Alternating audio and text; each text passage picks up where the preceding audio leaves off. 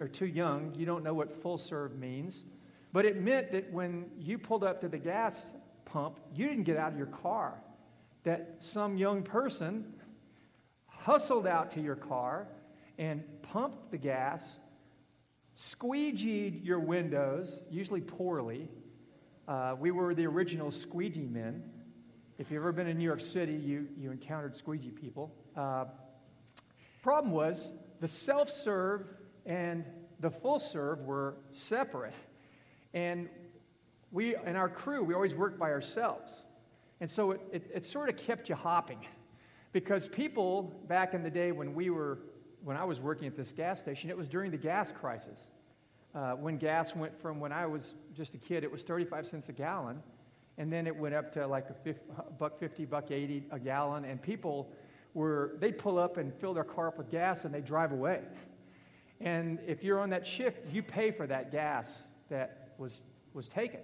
And if there's any of you here that did that, I just want you to know, there were a number of times where I worked at that gas station for free, for week after week after week, because people would drive up and take off while I was at the full serve. Well, one day, a guy came in with a truck, and he had these, some pickup trucks had saddle tanks. They had their own huge tank, and then they had saddle tanks, and it was crazy how much gas you could put in a truck. So this guy came in, and fortunately, I was there by myself with just him.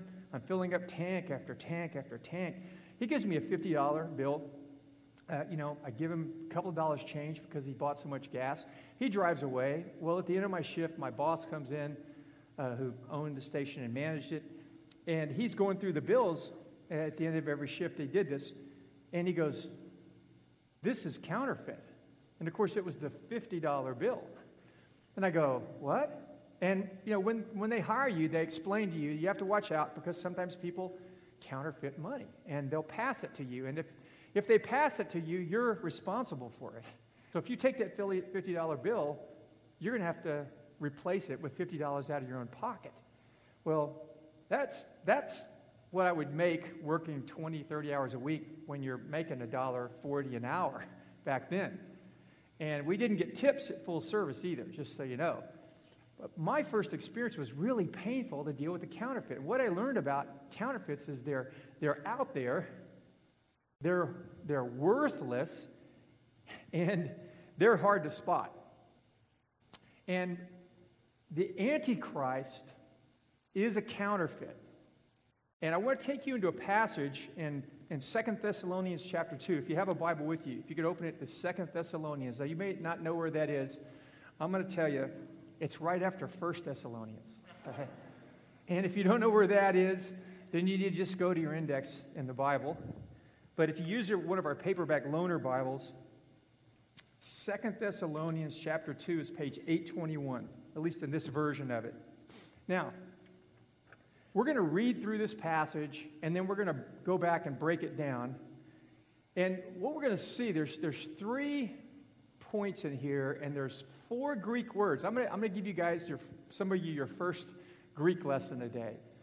But it's really simple, and these 4 words that we're going to focus on, and the 3 points that come out of them, will help you take away something about the Antichrist that I think is really crucial for you to understand then who it is. Who is the Antichrist? Who is this man of lawlessness? We don't really have any idea on how to tell what particular person he is, except that this person's coming. But what that person is going to do and the havoc that they bring in our world is going to be something we have to deal with. But it's something that we really have to deal with right now. So let's go to 2 Thessalonians chapter 2. Let's start reading there. And then we'll stop and we'll pray, and then we'll unpack it. 2 Thessalonians 2:1. Concerning the coming of our Lord Jesus Christ and our being gathered to him, we ask you, brothers, not to become easily unsettled or alarmed by some prophecy, report, or letter supposed to have come from us, saying that the day of the Lord has already come. Don't let anyone deceive you in any way, for that day will not come until the rebellion occurs and the man of lawlessness is revealed, the man doomed to destruction. So just a second. So what he's saying is that Jesus isn't going to come back until two things happen. There's this thing called the rebellion, and then there's this person called the Man of Lawlessness, or the Apostle John calls him the Antichrist. Now, he's not called the Antichrist in this letter, but the Man of Lawlessness and the Antichrist are interchangeable terms for this figure. So he will oppose and exalt himself over everything that's called God or is worshiped, so that he sets himself up in God's temple, proclaiming himself to be God. Now, we're not going to look into the sort of sizzle aspect of this passage and say, what's the temple? When's he going to set it up? When's this going to happen? That has been argued over by theologians and scholars for so long, and no one's ever come up with, an answer that's satisfactory, because it would have settled this debate. So we're going to try to find something that's more practical than figuring out, dates and times and names and places. So Paul says, don't you remember that that when I was with you, I used to tell you these things. And now you know what's holding him back, so that he may be revealed at the proper time. For the secret power of lawlessness is already at work. But the one who now holds it back will continue to do so until he's taken out of the way. And then the lawless one will be revealed, whom the Lord Jesus will overthrow with the breath of his mouth and destroy by the splendor of his coming. The coming of the lawless one will be in accordance with the work of Satan, displayed in all kinds of counterfeit miracles, signs, and wonders, and in every sort of evil that deceives those who are perishing. They perish because they refuse to love the truth and so be saved. For this reason, now listen to this. If this doesn't get your attention, you're not awake. For this reason, God sends them powerful delusion so that they will believe the lie, and so that all will be condemned who have not believed the truth but have delighted in wickedness. But we ought always to thank God for you, brothers. Beloved, you're loved by God, because from the beginning God chose you to be saved through the sanctifying work of the Spirit and through belief in the truth. He called you to this through our gospel so that you might share in the glory of our Lord Jesus Christ. So then, brothers, stand firm and hold to the teachings we passed on to you, whether by word or by mouth or by letter. So Paul tells us there's sort of three sections of his thought here. The first one is he says that the last days are times of great spiritual deception. Now, some of you have done a little reading on the last days, and you know that's emphasized over and over and over. Secondly, he says that the last days are also times of great lawlessness. And that's the term we want to hone in on here, because it's repeated over and over and over in this passage. And whoever the lawless one is, the point is not just his influence, but lawlessness is this huge issue and problem that we don't have to wait till right before Christ's return to deal with. We have to deal with it now. The mystery of lawlessness is at work in all of our lives. And the deception is related to the lawlessness. And then Paul says at the end that the last days, when he says to these believers, he says, you need to realize that the last days call for great faithfulness. So there's great spiritual deception and great lawlessness, and it calls for great faithfulness. Now there's four words. There's four Greek words I want to introduce to you in this. And each, they're sort of like bookends. And I think they'll help you hold on to what we're talking about today. So if you got a program, or hopefully when you came in, you got a little outline. Anybody not get an outline that wants one? Okay, Jay. Hey, could someone, hey, Johnny, would you do me a favor? Out on the lobby table, there's some outlines. Grab them. You guys just, when John wanders around here, raise your hand and he'll get you one. So Paul starts off here and he says, listen, I don't want you to be unsettled by a report or a letter or a prophecy or something that's supposed to have come from us that says Jesus has already returned, because he says that isn't going to happen until those two things, the rebellion and then the man of lawlessness, is revealed. But what he says is, don't be unsettled. And this is the first Greek word, ex apateo. I'm not going to ask you to repeat it with me because I'm not sure I could repeat it again. But it means to be seduced. It means to be deceived. And so what he's saying is, this man of lawlessness and this rebellion and this lawlessness is going to come, and it's going to seek to seduce us. It's going to seek to deceive us. Down south, we would say, pull the wool over your eyes. I never could figure out what that meant. Why would you want wool pulled over your eyes? Why would you allow someone to do it? I don't know. Maybe someone could look that up and write me an email this week and explain to me why we used to use that little idiom down in Texas. But it meant to be tricked. And so Paul says, listen, when you're unsettled, and that's another term that had to do with a ship that would get pulled up from its anchor and just get tossed along by the wind. So what he's saying is, when we're shaken and when we're moved and when things are rocking and rolling around us, that's a time when we can become deceived. That's when we are vulnerable to being seduced by something that would take advantage of us in a way that we wouldn't appreciate. And so, Jesus, there's an interesting parallel. Everything you read in the rest of the New Testament after the Gospel of Matthew about the last days, like if you go to Matthew 24 and you read Matthew 24, where Jesus expounded on the last days, and you read what Paul said here, what Peter says about the last days, what John says about the last days, what Hebrews says about the last days, you can find the pattern of it and the origin of it in the teachings of Christ. And then in the Old Testament, there's this thread of understanding that they have. And so in Matthew 24:4, Jesus says, watch out that no one deceives you, when they were asking about the last days. And down in verse 10, he says, at that time, many will turn away from the faith and will betray and hate each other. And many false prophets will appear and deceive many people. Now, I could keep going through that passage, but suffice it to say that if you want to know something you can take home about the last days, and you should hold on to it and not forget it is, number one, we live in the last days now. The last days were inaugurated with Jesus' first coming. They're going to end when Jesus returns. That's why Peter said at the day of Pentecost, when he quoted Joel, in the last days I will pour out my Spirit. Well, that was the first century. There's this long period of time, the last days. There are times of lawlessness. But they're not equally lawless, and they're not equally difficult. That the lawlessness and the difficulty is sort of like a wave. It goes up and down. But there's this clear impression you're left with when you read the New Testament that the last of the last days, all hell is going to break loose in every sense of the word. And that's when this figure, the man of lawlessness, is going to come on the scene. But the lawlessness that he stirs up is already going on. And that's what Paul really tries to address here. That's what the New Testament addresses consistently from stem to stern.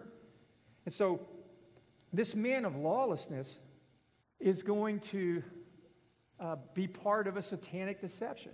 And the thing about deception is, it's my experience, and pardon me if I step on toes here, it's my experience that far too many of us are really naive and gullible spiritually.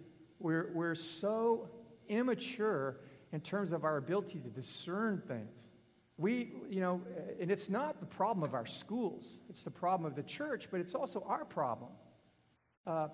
We walk around sometimes, as I listen to people come into my office or I have conversations with people over the last 30 years since we planted this church, it never ceases to amaze me how people will hear something and think, that really sounds like a great idea. And they just sort of hold on to it and just bring it into their life and start living it out, and they never stop and go, I wonder, if Jesus or his word is someplace, someone that I should consult as a standard, as a a foundation as a measuring rod to compare this idea to. And because this is what we do with our kids, is when our kids are starting to go from crawling to walking, we lock the cabinets of the kitchen because our kids will open those doors and they will grab bottles of stuff that are deadly and they will drink them because they don't have a palate that can discriminate between poison and orange juice. And they will drink whatever is in front of them. They'll put it in their mouth because they're always putting things in their mouths. And so many of us are like that. We take things in that are deadly. And then they start doing their work on us. And they start seducing us and deceiving us. And Paul says, you guys shouldn't be that naive. And so, at the end of this first point, I just want to ask you, do you have a healthy framework for discerning how to evaluate things that come at you seeking your acceptance? Ideas that are being sold to you, friends that say, hey, check this out, look at this website, read this book, listen to this cool guy, this great TED Talk. Do you have any way of evaluating those things? Do you have an internal system that you've imbibed that you evaluate? Now, as adults, we taste things, we read things, we learn there's certain things we should eat and we shouldn't eat. Do you have that for your spiritual life and your moral life and your intellectual life? Do you have that? Because if you don't, it's your responsibility. We teach you things every week. We try to teach you things in small groups and conferences and seminars. We encourage stuff day and night. But you have the ultimate responsibility for what goes inside you. And I just encourage you to take that seriously because Paul starts off and says the last days, Jesus said, the last days are days of deception. The enemy is seeking to seduce you. There is an enemy of your souls, which we won't elaborate on. We talk about it enough. But the end game of deception is not just to trick you. It is to draw you into something that will ruin your life. So the end game is not just to get you to embrace some mixed up ideas. I mean, that's bad. But faith has two elements to it. Like love has two elements to it. Love has truth, and love has a moral dimension. And a deception is constantly sold to us that says all love is just affection. And we'll look at that in a second. But that's a perfect idea that sounds so palatable, sounds so sweet. Yeah, love, affection. But there are people who have affections for really destructive things. But they hold those affections as dear to them as I hold my affection for my grandson or my grandchildren or you. And those two are my wife, which, by the way, 35 years today.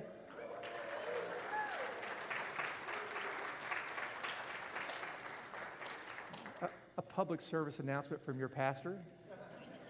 Spiritual deception, the end game of spiritual deception is lawlessness. Do you see that phrase in this passage? It's just over and over and over and over.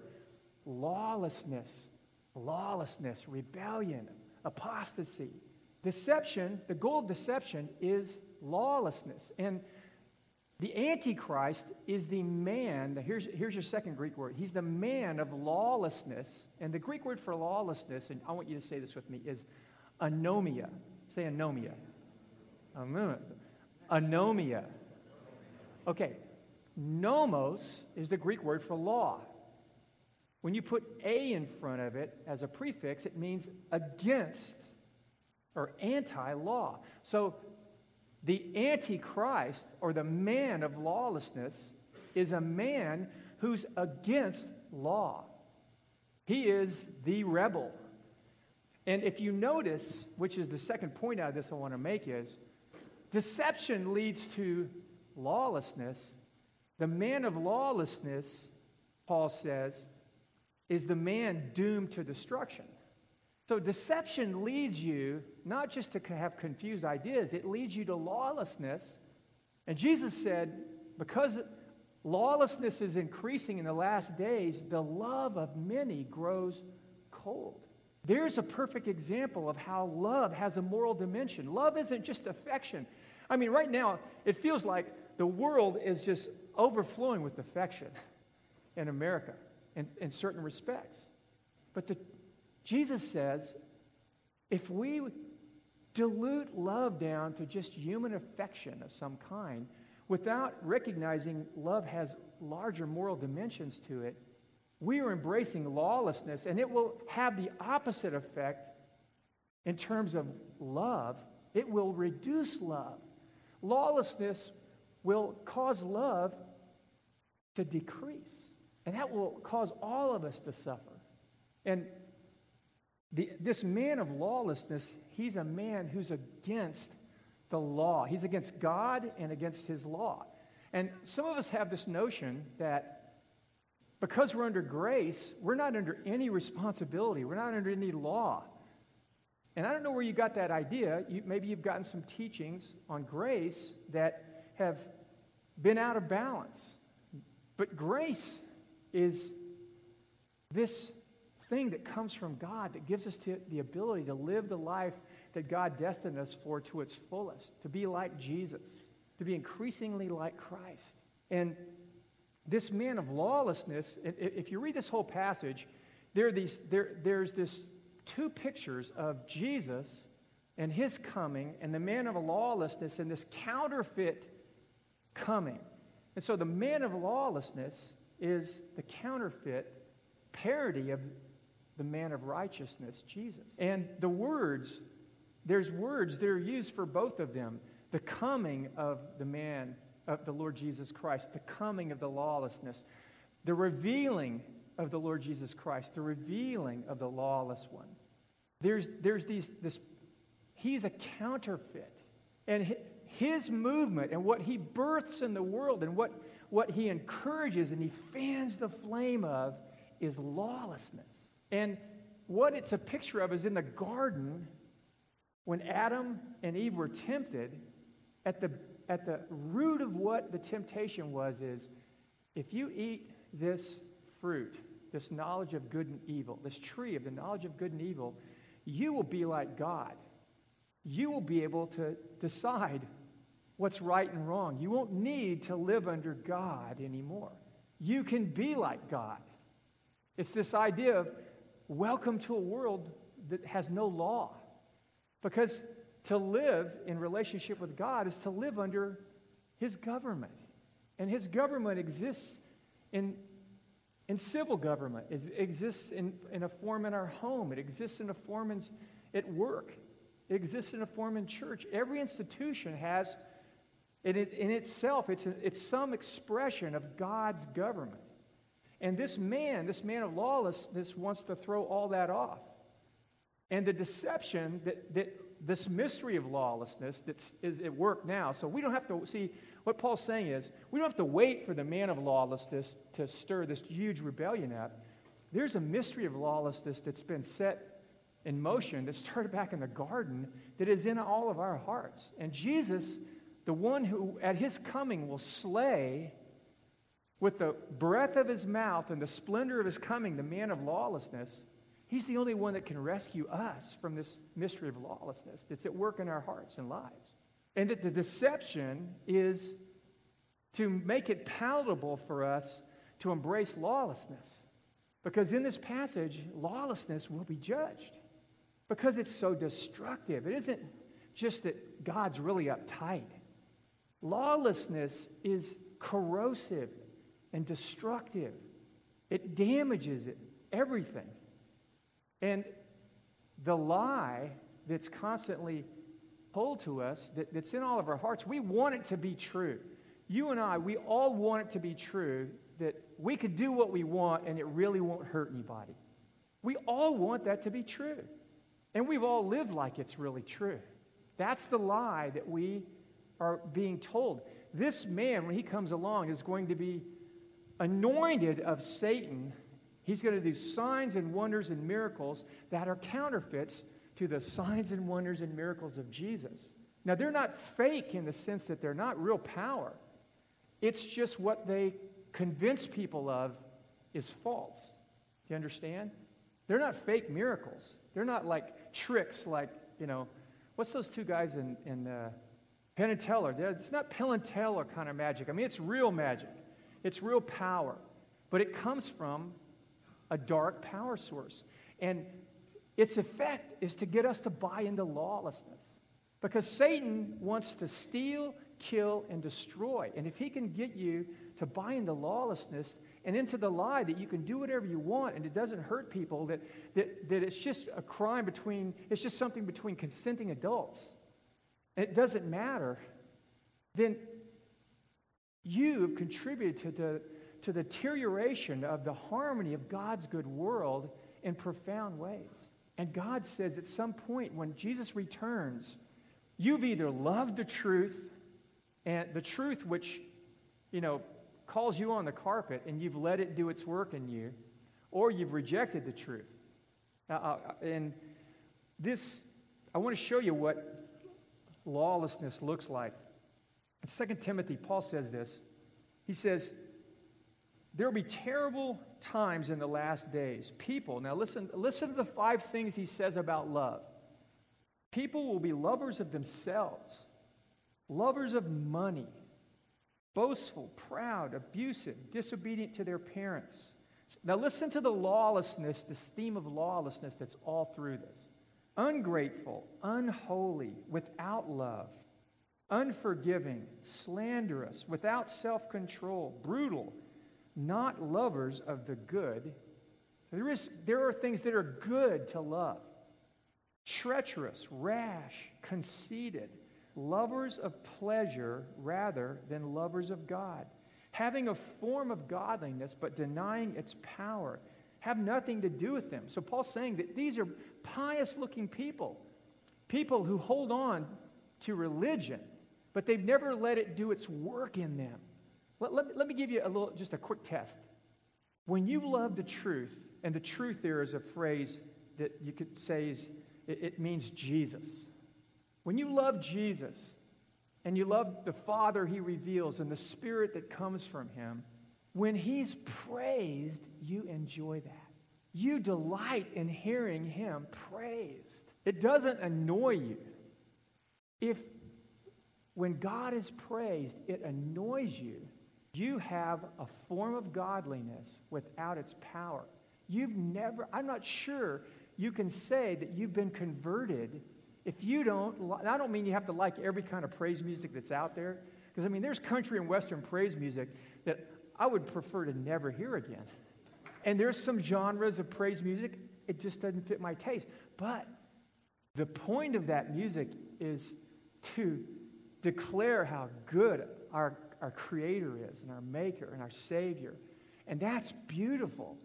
And I knew when I met Christ, something happened inside me where I sat in that church the first time and they did all the singing, and I was kind of like thinking, wow, I don't really dig this, It just was really weird. And then I heard the message and I accepted Christ. And the next time I went back to church, my freshman year in college, and I heard that music, there was something about it. I was crying.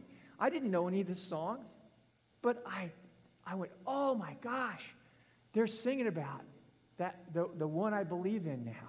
There was something was different in my heart. Because the lawlessness that I had embraced and that had been the foundation of my philosophy of life, I had, to the best of my ability at that point, I rejected it. And I was sorry that I embraced it. Because I saw on the cross what Jesus did for me, and it was a picture of what sin does to people. Jesus, as a victim of injustice and evil, he was a picture of what lawlessness does. That lawlessness can blind us to innocence, and we can destroy it selfishly. Because Jesus was on the cross and he said to them, Father, forgive them. They have no idea what they're doing. They didn't. They knew they were getting rid of Jesus. They were guilty. There was a lot they knew, but they didn't grasp the enormity of the injustice that they were participating in. That's what lawlessness does. It degrades our humanity. And when we come to God through Jesus, we're coming and saying, God, I've been a lawless rebel, and it's ruined my life. I've been the architect of my own misery, and I've wreaked havoc in my world. And we don't have the depths of a grasp of that we should. But when you come to Jesus, there's some sense that you realize there's something for you to be forgiven of, that you can't blame on other people, that you own it. That Jesus died for you. He died for us. And so Satan wants to get you back into that and seduce you into thinking you can do whatever you want and that grace will cover whatever you do, however long you do it. But there's this idea that's mixed in that. It's sort of like those kinds of codes that, you open an email because it sounds like it's from a friend, or it sounds like an interesting idea. And inside that email is this malware that just wrecks your computer. Or it steals important information from you that harms you. And lawlessness, it feels so good. That's right. Be who you are. Go with it. Do what you feel. But the Bible gives us this other perspective about who we are at the core of our being. It says we're broken at the core of our being. We are made in the image of God. And we're not as broken as we could be. But we are deeply broken. We're deeply flawed. And Satan wants us to buy into this as believers, that we can embrace this lawlessness and there's no cost to it. And that this distortion of love that is sold, there's a new version of it today that's out there. But it's the same old version. It's version 3.0a. It's just got upgrades for our sophisticated time. It suits who we are in our unique, compromised place right now. So God sends a delusion, it says here. This is that part that I said was kind of scary to read, because it says something that you think, God would do that? Look at this verse again. He's warning, Paul's warning those believers. He says, the coming of the lawless one will be in accordance with the work of Satan, displayed in all kinds of counterfeit miracles and signs and wonders and every sort of evil that deceives those who are perishing. They perish because they refuse to love the truth and so be saved. For this reason, God sends on them a powerful delusion so that they will believe the lie, and so that all will be condemned who have not believed the truth but have delighted in wickedness. That word wickedness there is a word that's just spread all throughout the New Testament. Wickedness, it sounds like, gosh, that's a word that Mark Twain used to use. Wickedness. Gosh, that's an anachronism. Why, John, find some updated version of that? Well, the Bible uses that word wickedness because it's this rich word, and Jesus used it, and the apostles used it. It was part of their vocabulary, and it described something that we could choose to prefer, because that's what it says here. The people that God sends this delusion on are people who, instead of believing the truth, they have, the word delight there also means to prefer. They have preferred lawlessness. They have preferred the idea that you can do what you want and it really won't matter. That you can reject what God wants, our Creator, who's wiser than us and better than us, and only wants what's best for us, that we can reject that and we can go our own way. And that we prefer that. Now, that's the thing. See, this is what you have to ask in your heart is, do I prefer that, going my own way, or the truth? Because there's always, like in Revelation it says, behold, I stand at the door and knock. When you know Jesus, there's this knocking on your heart of Jesus and His truth and His love and His goodness. It's knocking and it's just inviting you deeper into Him and into His life and what He's like, His humility, His courage, His forgiveness, His generosity, His honesty, His vulnerability, His childlikeness. All these things that make our lives flourish. But then there's this other knock on our heart. Sounds a little different. And you can tell the difference. And it's this knock that goes, come on over here and just do what you want. Have it your way. I mean, the marketing is slick. It's appealing. Be true to yourself. Have integrity. We take a word like integrity, and it gets put through this little translator, and integrity means whatever you desire, live out of that. Be true to that desire. There's no sense of, is that desire twisted away from God's will? That's what wickedness means. And the Greek word is adikia. And Jesus used it. I'm going to give you a place where Jesus used it, and I'm going to show you. Well, actually, we'll skip that. I'll just tell you, Jesus used it frequently. But one of the surprising places where adikia is used, I'm going to read it to you, and it's smack in the middle of this famous passage on love.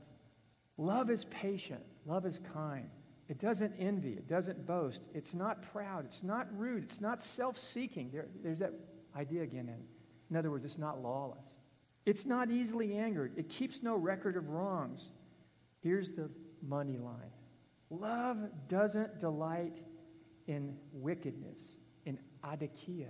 Love rejoices with the truth. See, in our celebration of love, we take what God has given us that was so costly. Greater love is this than no one is this than one lay down his life for his friends. Well, God laid his life down for his enemies. And love has this rich dimension of truth and this moral dimension to it. And we have diluted it to where it's just a feeling in our hearts about something that we desire. And it's been torn. And does love have that? Yes. Real good love does have that, but it has other ingredients too. There are lots of foods that actually have ingredients in them that if you took that ingredient out and you took enough of it, you could die from it. But in combination with other things, it's life-giving.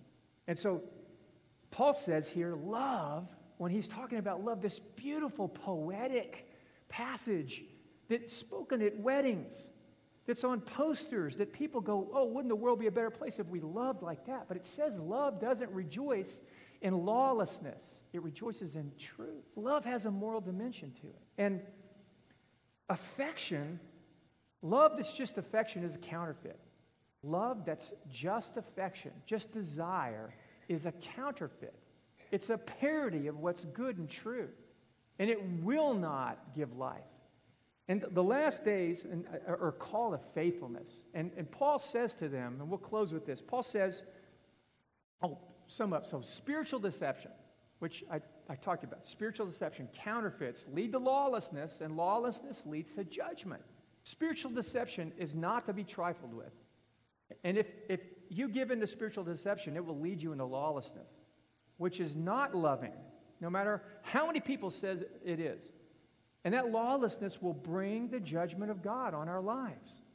And for a while, it'll just bring discipline. But there's a point where you as a believer, the Bible says there are things that if you practice them, you understand, if they become a lifestyle to you, they will cause you not to inherit the kingdom of God.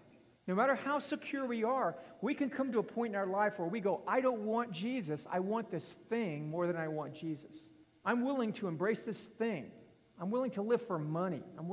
The three, sort of the trinity of evil, are all things that are good that are taken out of proportion. Money, sex, and power. Those three things have ruined more souls than anything. And spiritual deception will lead you to live a lawless life to the point where you go, I want money more than I want Jesus. Or I want power more than I want Jesus. Or I want some form of sexual expression more than I want Jesus. Even though there's nothing wrong with power, there's nothing wrong with money, and there's nothing wrong with sex, defined properly in its right proportion and its right context. But idolatry is at the base of every sin. If you take the 10 commandments, the last 9 commandments and the last 6 in particular are all broken when if you break one, you've broken the first commandment first. Have no other gods before me.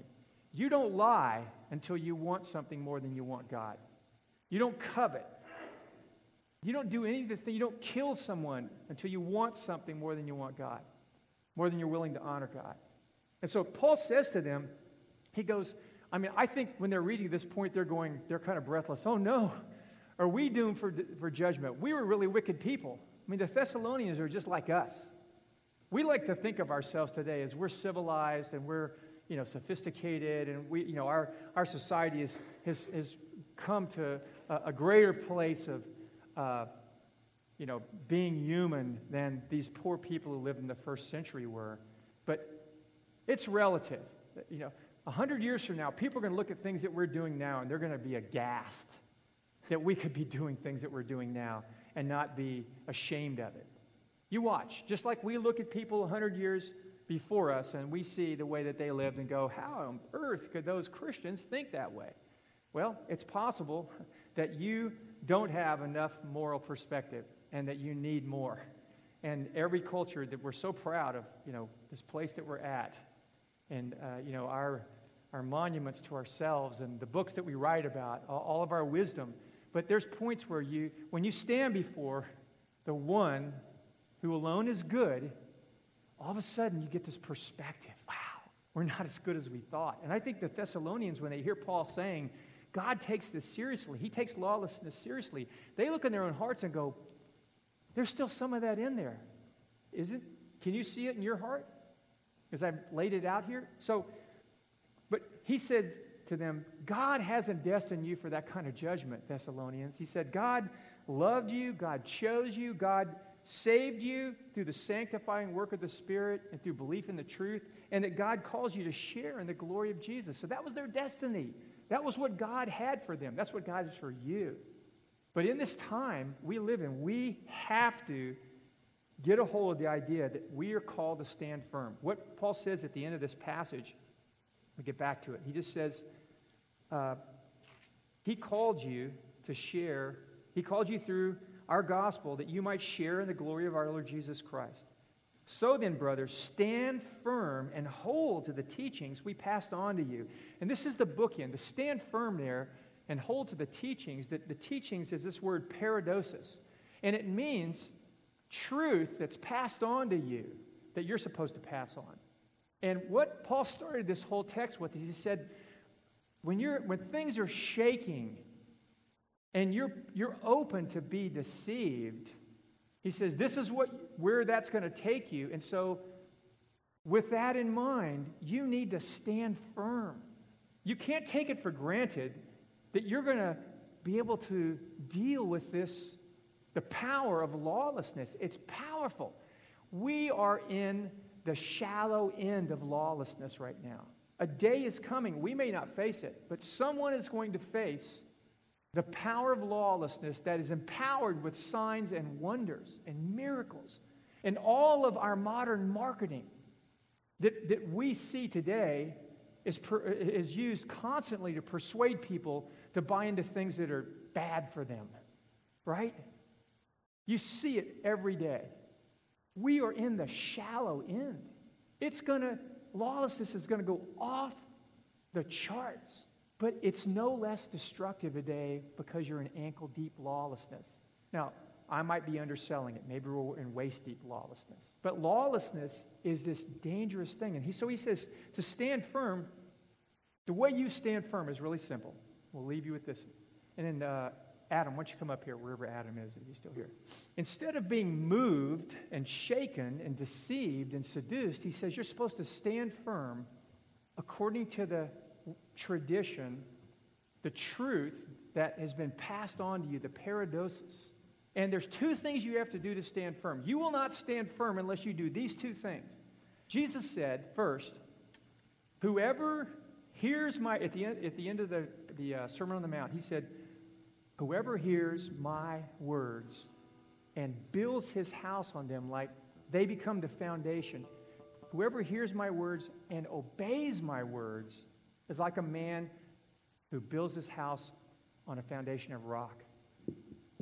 And when the wind and the storms and the rain burst against that house, it will stand. But the person who hears my word and doesn't obey it is like a person who builds their house on a foundation of sand. And when the wind and the rain and the storms hit it, that house collapses, and in one of the Gospels, he says, and great is its collapse. So Jesus, he said two things there. For you to stand firm, you have to make it your mission in life to every day hear Jesus' word through his word, his written word, and seek to obey it, seek to put it into practice. But then that's not all that it is, because the idea of paradosis is you receive something and you pass it on. And there's imagine like a triangle. You grow only to the degree that you move through this triangle. The first point of the triangle is here. Second point is obey. Third point is pass on. And that means reproduce. That means share and give away what you're being taught. Those of you who have opportunities to share things that you've learned, you know what it's like. As you're in the exercise of sharing something, you learn things about that. It becomes more real to you than it was when you just heard it and studied it on your own. When you begin to pass it on, paradosis has this power in the passing on to change you in new ways. But there's a deception. Here's the thing. The deception is this. I can just hear the word, and that's all God wants me to do. And you may waltz in here week in and week out. You may listen to great podcasts, read wonderful books, and take that information in. But Jesus said it, and his disciples said it, like in James. James says, if you just hear the word and you don't become a doer of the word, you deceive yourself, which is a sad thing. It's one thing to be deceived by somebody else. It's terrible to deceive yourself. So I want to ask you today, have you felt yourself get in the grip of this lawlessness, this mystery of lawlessness? I know I can look back in my life and see old ways of thinking and acting that constantly come and knock on the door of my heart. But I also see new ones. I see things that haven't really been a part of my life that still want to draw me in. And I want to ask you today, have you opened the door, even a crack? You know, maybe you open the door and you think, I can keep the chain on, right? We could talk through the chain. Or I'm just going to talk to you through the little hole. And I'm talking, you know. If you talk to that thing, it's doing its work on you. It's starting to put these roots into your heart. And those roots will bear fruit. Maybe you've thrown the door open completely and just said, yeah, lawlessness. It's so cool. It's so hip. And I'll tell you one thing. It will cost you to stand firm today.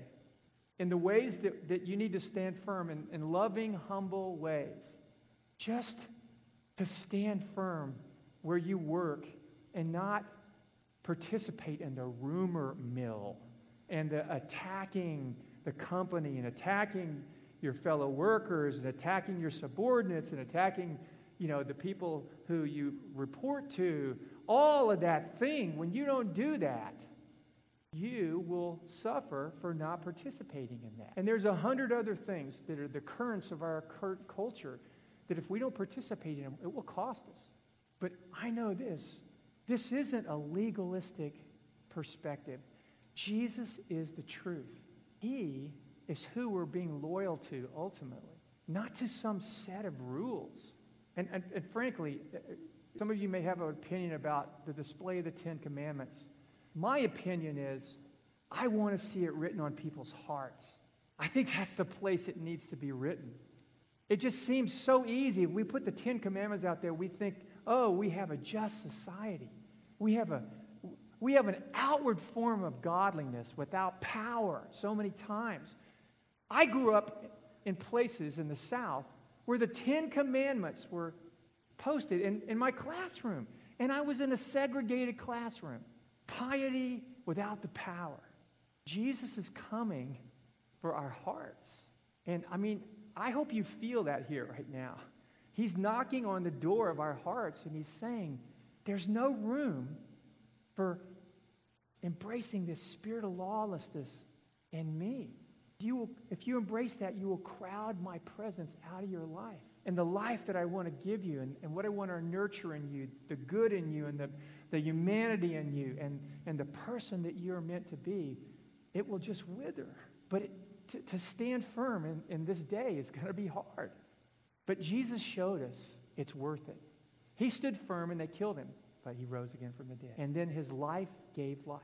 His life is going to give life. I really believe there are individuals here. You're in the throes right now of having to decide whether you're going to be seduced by this mystery of lawlessness.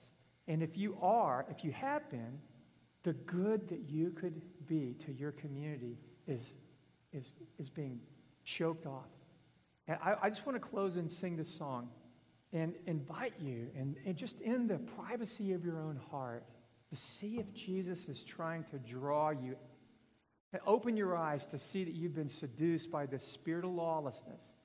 And maybe you weren't looking to be a lawless person, that the persuasion was so effective that it just sucked you into it. But you see, maybe with a little more clarity now, that this is a dead end and you want to run from that. And maybe you could take a cue here.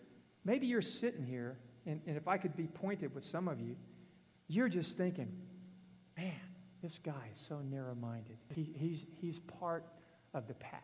He's part of a world that we're soon going to leave behind. I want to tell you, in the name of Jesus, if you're thinking that, you are in the grip of the mystery of lawlessness, and it's killing your soul, and you don't even know it. And God warns you, at some point, if you keep going down that road, just like Pharaoh, he hardened his heart when Moses kept coming and saying to him, let my people go. Stop this injustice. And he hardened his heart over and over and over. There was a point where God said, okay, I'm going to harden your heart now, and I'm going to make you an example to other people. Because the worst thing that God can do for you is to give you what you want.